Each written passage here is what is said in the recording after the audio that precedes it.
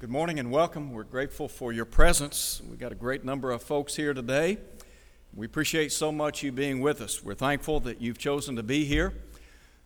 To those of you that were invited by friends and family members, and we're so grateful that you took that invitation and came to be with us. I do want to invite you to stay for our luncheon. We've got a lot of food prepared. I know that we've got a lot of great cooks here, and you will leave here very satisfied. I promise you. We also have a singing that begins about 1 o'clock, and then we will have an afternoon service that will begin at 2 p.m. I want to invite you to stay for that. The young men of our congregation are going to be leading that service, and Drew and Kirk are going to be speaking. And this is the first time, to my knowledge, that they have spoken in a worship service, and so we're grateful that they have taken this challenge on, and we want you to stay and to be supportive of them. I think it'll be a great afternoon. Let me also mention one other thing. As many of you know, we have a television program that airs locally here called Counterpoint. It airs every Sunday afternoon at 3:30 p.m. on Channel 14, and then again on Monday evening at 6:30, and Wednesday night at 7:30 p.m. GBN has made the decision to try to put this program on nationwide. And the goal is to put it on Dish and DirecTV that would put it into about 53 to 54 million homes. And obviously there's some cost associated with that.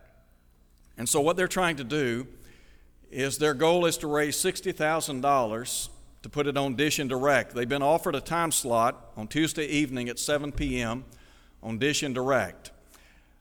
And we've had someone that has said that for every dollar we donate, they will match that. And so it might be the case that you'd like to contribute to this worthy cause. If that be the case, we'd love to have you contribute. You could see me or see one of the elders and just make that check out to GBN or give your cash donation to the elders. I know they'd be happy to take that. But I think it'd be a great opportunity for us to reach this nation with the gospel. This past Thursday night, I was at a benefit dinner downtown. A gentleman came up to me and he said, "I saw you on television." And he said, "I agreed with everything you said. This guy doesn't go to church anywhere." So obviously people are watching, and hopefully and prayerfully good things will come. Let me ask you to turn with me today to 2 Corinthians chapter 5, the passage that was read a moment ago. 2 Corinthians chapter 5, we're going to be looking in our study together, beginning in verse 14 down through the end of the chapter. The theme of our day is starting over. And I suspect that there are a lot of people in our world that would love the opportunity, they would relish the opportunity to start over. Sometimes individuals will make mistakes in life. And sometimes because of the mistakes that they have made and the gravity of those mistakes, they would love to start over. The beauty of Christianity is that it affords us the opportunity to literally start anew, to start over. And to me, that is a tremendous appeal, to think that whatever my past may be, whatever situation I may be coming out of, that I can start over in Christ. I assure you there are a lot of people that if they had that opportunity or if they knew it was a possibility, they would jump at that chance.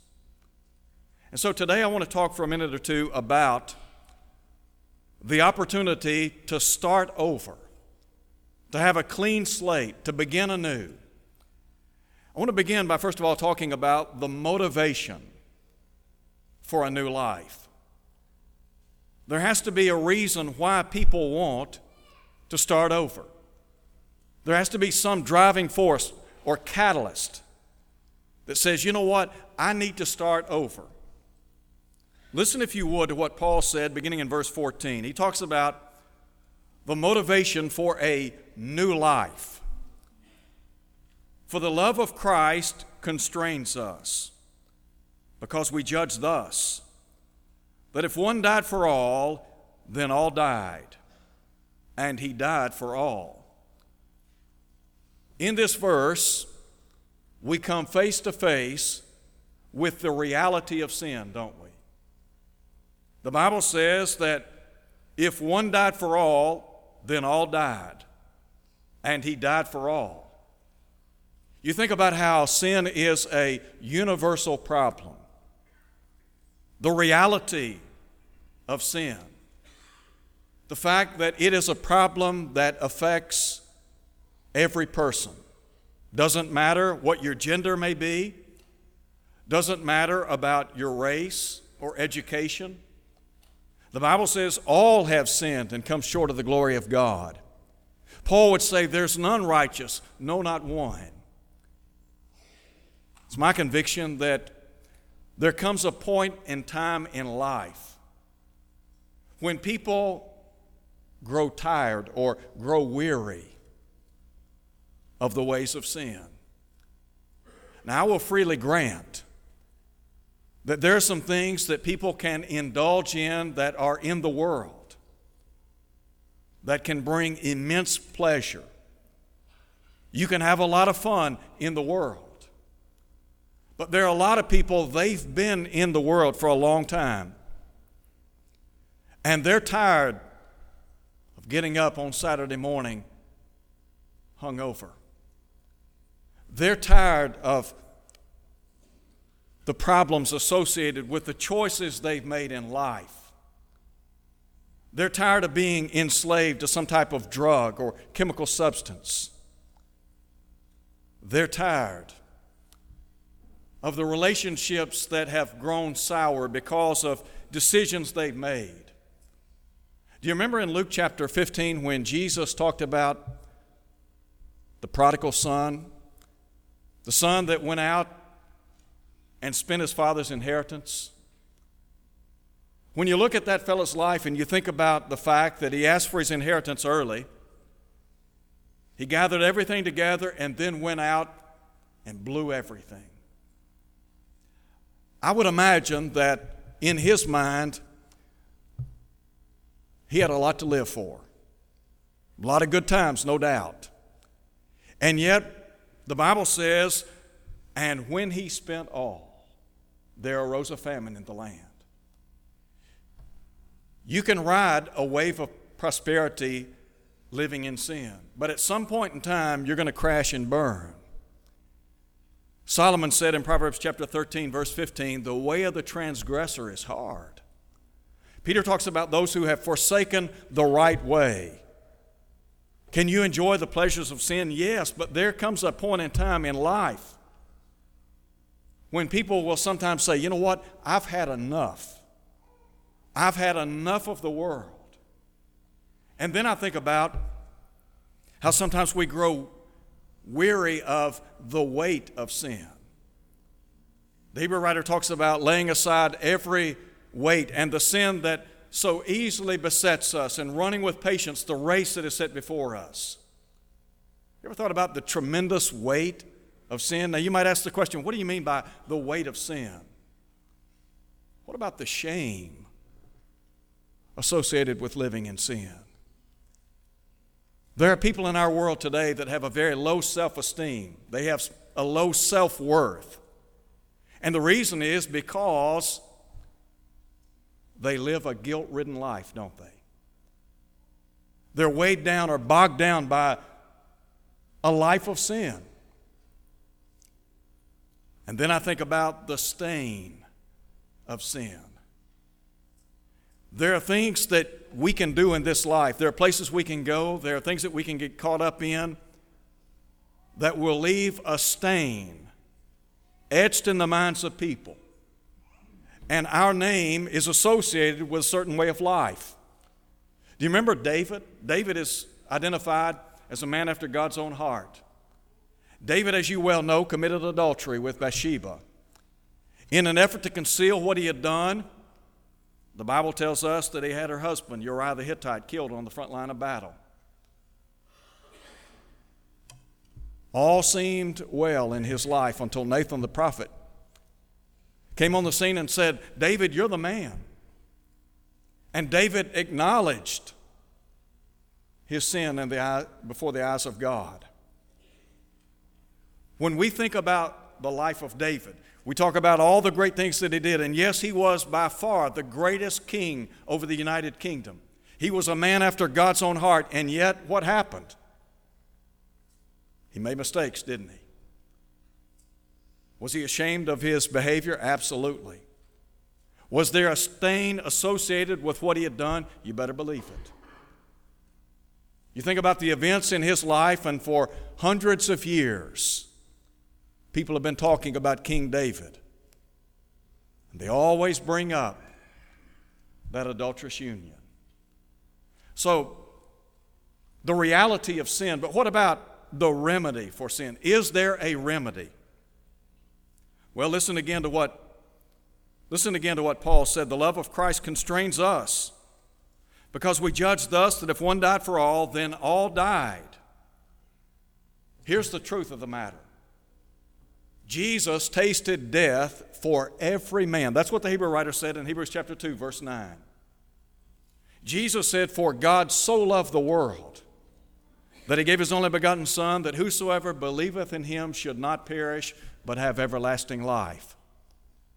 To know that Jesus came, lived, and died so that we might have a better way of life, so that we might enjoy the blessings, the privileges of a new life. And that new life is a reality. A couple of things here. First, I think about the fact that Jesus Christ vicariously redeemed us by his blood. The word vicarious means a substitute. Jesus became our substitute in going to the cross. Listen to what Paul said down in verse 21. "For he made him who knew no sin to be sin for us, that we might become the righteousness of God in him." You ever thought about the fact that Jesus Christ took your place on Calvary? Peter said in 1 Peter chapter 2 that Jesus bore our sins in his body on the cross, that we being dead unto sin might live unto righteousness. The Lord Jesus Christ was willing to suffer and bleed for me. Jesus went to the cross because he had me in mind. He had you in mind. No wonder the Apostle Paul could say, "In him we have redemption through his blood, the forgiveness of sins, according to the riches of his grace." Because of the riches of God's grace, he sent his Son to live and die for us so that we might be redeemed. No wonder Paul would say, "To the praise and glory of his grace, wherein he's made us accepted in the beloved." So Jesus has redeemed us by his blood, and he has reconciled us in his body. Listen now to what Paul said down in verse 18. "All things are of God, who has reconciled us to himself through Jesus Christ, and has given us the ministry of reconciliation." That is, that God was in Christ reconciling the world to himself, not imputing their trespasses to them, and has committed to them the word of reconciliation. Let me just say this. Because of sin, we were separated from our Creator. Isaiah talks about how sin separates us from God in Isaiah chapter 59. And so you have us on the one hand and God on the other. Jesus Christ stepped in and brought the two parties together. He functions as our mediator. In other words, he brought us to God. He's reconciled us to God. There was alienation, there was separation, but now there is reconciliation. The Bible says that Jesus reconciled both Jew and Gentile in one body unto God by the cross. Reconciliation takes place in the one body, that is, in the church. So when we obey the gospel, the benefits or the blessings of obeying the gospel, number one, to know that when we're baptized into Christ, every sin washed away. Do you remember what Paul said in Acts chapter 22, verse 16? When he was instructed to arise and be baptized and wash away his sins. And then we are placed in that body, the church, Paul said, by one Spirit were you all baptized into one body, 1 Corinthians 12:13. God then places us in the body, and that's where those who have been reconciled reside. Those of us who are in the church, we talk about being new people in Christ. And the fact that we've been redeemed by the blood of Christ, we've been reconciled in the body of Christ. And we enjoy all these great spiritual blessings according to Ephesians 1 verse 3. There's a second thing I want you to see in our text. We talk about the motivation for a new life, but what about the invitation to a new life? First, there is some information that you need. There are a lot of people in our world today, if you were to tell them, you know what, you can have a new life, you can start over, they might doubt you. They might question whether or not it's a reality. They might wonder in their mind, is it really possible for me to start over? Well, listen to what Paul said in verse 17. Therefore, if anyone is in Christ, and I would underline Christ, and I would underline anyone. If anyone is in Christ, listen to what he says. He is a new creation. Did you hear that? Paul said, if you are in Christ, you are a new creation.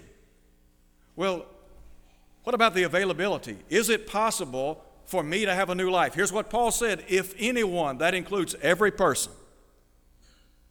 God's design is every single person has the opportunity to begin anew. Doesn't matter if you're black or white, rich or poor, educated, uneducated. Doesn't matter if you were born in America or born in London. The availability is open to all. To know that God has granted me the opportunity to begin a new life, to start over. Let me tell you what, that is tremendous news. Now you might ask the question, how's that possible? Do you remember in John chapter 3? Nicodemus, a ruler among the Jewish people, came to Jesus at night. And he said, Rabbi or teacher, we know that you are a man sent from God, for no one does the miracles that you're doing unless God is with him. And here's what Jesus said. Except a man be born again, he cannot see the kingdom of God. Nicodemus thought Jesus was talking about a physical birth. He asked the question, how can a man be born when he is old? Can he enter a second time into his mother's womb? And Jesus said, verily, verily, truly, truly, I say unto you, except a man be born of water and of the Spirit, he cannot enter the kingdom of God. He would say, marvel not that I say unto you, you must be born again. I can't physically be born again. But what Jesus is saying is spiritually, the opportunity to begin anew is open to all. You have that opportunity. You can leave here today a new person in Christ. So we talk about the information that we need. The information we need is this, that we can begin anew. The devil wants you to think, look, you can't change your life. You can't change what you've done. You can't begin anew. The devil wants you to live in sin. He wants you to live in guilt and shame. He wants that stigma of a sinful life to stay with you until death. But what the Lord wants you to know is you can change. You can be a new person in Christ. So we talk about the information that we need, and then secondly, the transformation we need. What about this transformation? We said it's available to all. It's a possibility. Here's what Paul said. Look again at verse 17. Therefore, if anyone is in Christ, he is a new creation. Old things have passed away. Behold, all things have become new. Two things here. Here's what God is saying. Number one, God is saying, I will forgive your past. Now you think about that. God is saying, I will forgive your past. God is saying, you can have a new life. Let me tell you what, there is not a drug on earth that can give you a new life. There's not a bottle of alcohol that can give you a new life. There is not a person on earth that can give you a new life. There's not any book that's been written by men that's going to afford you the opportunity for a new life. But the Lord can give you a new life. And the Lord can forgive your past. Now you think about some of the things that people have done in our world. You think about things that you have done. I think about things I've done. And to know that God would forgive me. Do you remember when Paul wrote to the church at Corinth? And he said, "Know ye not that the unrighteous shall not inherit the kingdom of God, neither fornicators, nor adulterers, nor idolaters, nor homosexuals, nor thieves, nor covetous, nor drunkards, or revilers, or extortioners shall inherit the kingdom of God." But then here's what he said in verse 11, 1 Corinthians chapter 6. "And such were some of you." Does God have the ability to forgive our past? Yes, He does. Look at the life of Paul. Paul said in his life as a Jew, he had been a blasphemer, a persecutor, an insolent man. He said, "But I obtained mercy because I did it ignorantly in unbelief. And the grace of our Lord was exceedingly abundant in faith and love which are in Christ Jesus." And then here's what he said. "This is a faithful saying and worthy of all acceptance, that Christ Jesus came into the world to save sinners, of whom I am chief." And Paul's saying, look, if God can save me, He can save you. I don't care how far down you are. I don't care how mired in a life of sin you may be. God is saying, I can forgive your past. Not only will He forgive your past, but He will forget your past. Now, think about that for a minute.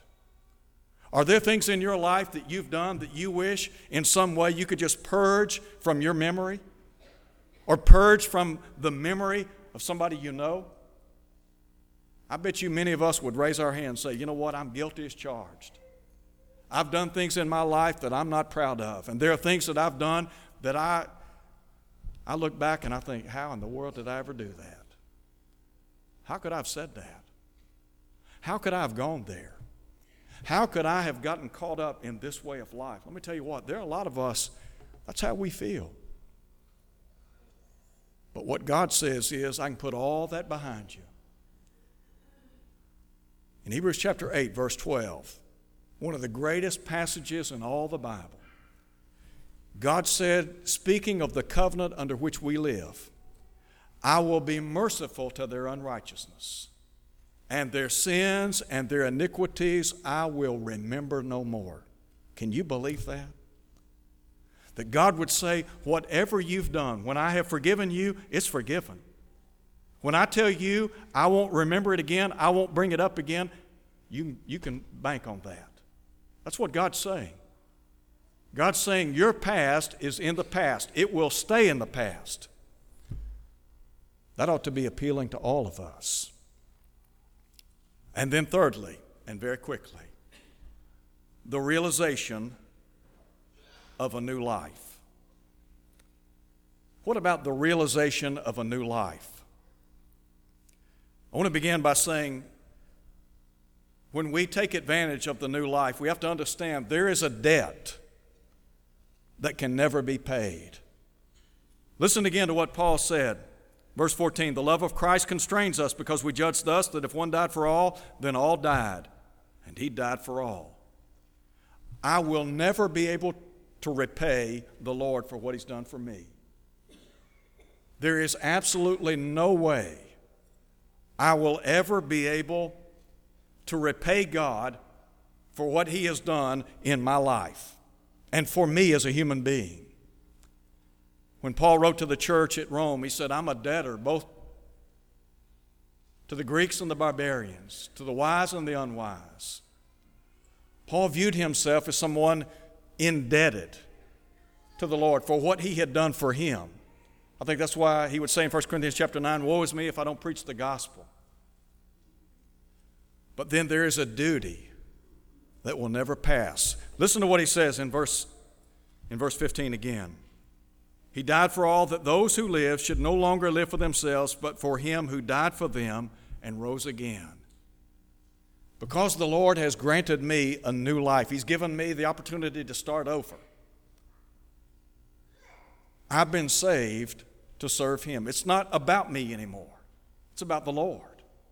It's about putting Him first, making Him the hub of my life, saying that my life is about advancing His cause, being what He would have me to be, bringing Him honor and glory. Let me close by asking this question. Think about where you are in life right now. Yes or no? I'm happy with where I am in life. Yes or no? I wish that I could start over. Yes or no? If you're not happy with where you are in life and you would like the opportunity to start over, I want you to know that you can make that start today, right now. You might ask the question, well, what do I have to do? Be born again. Just what Jesus said in John chapter 3. Believe that Jesus is the Son of God. Believing that He is deity, as Jesus said, except you believe that I'm He, you'll die in your sins. And then being willing to give up a life of sin or to give up a self-centered life. It's called repentance. On Pentecost Day, when Peter and the other apostles preached the gospel, the prerequisite given to them, repent, verse 38, chapter 2, Acts. If you believe in Jesus and you're willing to repent, I know you're willing to confess Him before others. You remember the eunuch when he said, I believe Jesus Christ is the Son of God in Acts chapter 8, verse 37? And then to be immersed in water so that all your sins can be washed away, Acts 22:16. When you come up out of that water, as Paul said, old things have passed away. Behold, all things have become new. It's a new life. God is saying to you, I can give you a new life. I'm not going to force it on you. He's not going to coerce you. But He wants you to come. If you're here and maybe for whatever reason your life's not what it ought to be, at one time you were a faithful child of God and you've left Him, and you want to come home, you need to understand you can start over. The prodigal son had the opportunity to come home and to start over. James said, confess your faults one to another, pray for one another. We'd be happy to pray with you and for you today as we stand and sing.